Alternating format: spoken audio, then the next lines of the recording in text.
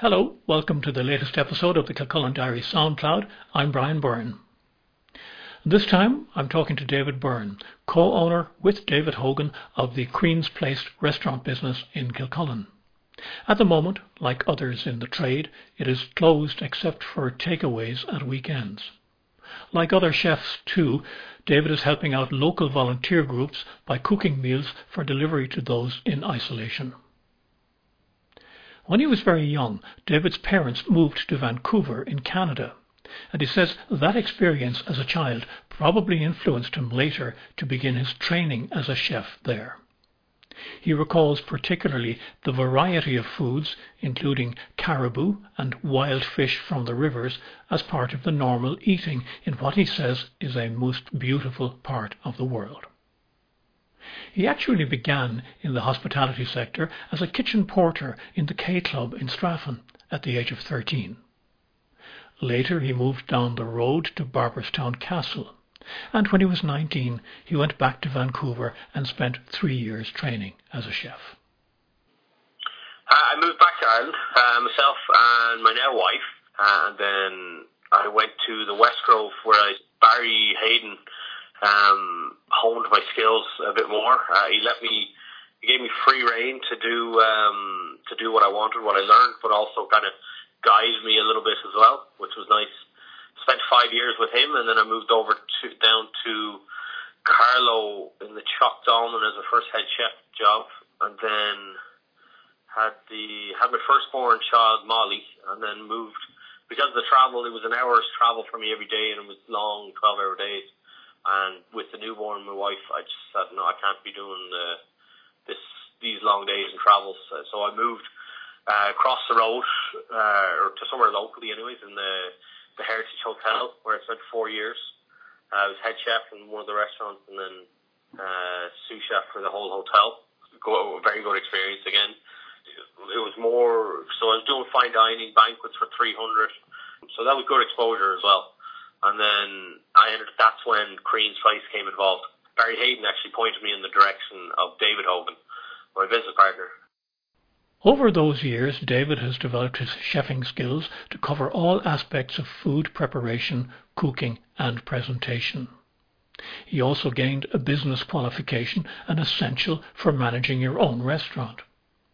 But sometimes the most satisfying element of his work comes about at home, especially in these times. I would say, I love doing breakfast. I really enjoy doing pastas. It's because it's just for something so simple.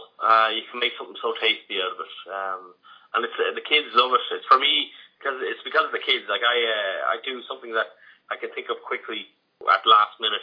Because with the 3 kids, it's a busy day with trying what's going on. And that's, to me, the quickest and easiest thing, because you can create something so quickly and nice. And then not only that, it's fun to even make pasta, fresh pasta with the kids, because it gets their mind going, physical activity, and then it's creating memories for them as well. A key part of the mission at Queen's Place from the beginning was sustainability. David estimates that 99% of what is produced at the restaurant is made within the premises itself, often using ingredients from his own garden. It was something that my mother instilled in me, that anything worth doing is not easy, but you'll get better flavors if you start from the basics, from something from scratch, like a homemade stock. I always found it's healthier. You have better health benefits if you use fresh ingredients rather than processed stuff. You were able to use your skills as a chef to make things better. So exactly like the vegan mayonnaise, it was something that it took me a little bit to research or come up with. Another part of the sustainability effort at Queen's Place is eliminating as far as possible the use of plastics, especially single-use. They don't, for instance, use cling film in the kitchen. In the takeaway service, they were very early into not using takeaway cups. It should be something that we stand for. And I think it's kind of set us a little bit apart from everyone. that we do prefer doing sustainability. Like even with our takeaways, we still don't do disposables. We just ask the customers to bring their containers with them, and we would fill it up with them. So there's no cross-contamination, as in me touching their stuff or them touching our stuff. It's literally just container on the table, pour it in, wipe it down, and away they go. So we're constantly thinking of new ways to do it. From the beginning, it was key to the business that local suppliers would be supported. Among these are local farmers Cullens in Ballysacks. Faye Cullen Farms provide what David says is the best chickens and turkeys he's ever had. Jenny Young provides cheeses and duck eggs. And of course, there's Nolan's of Kilcullen. He's always accommodating to me.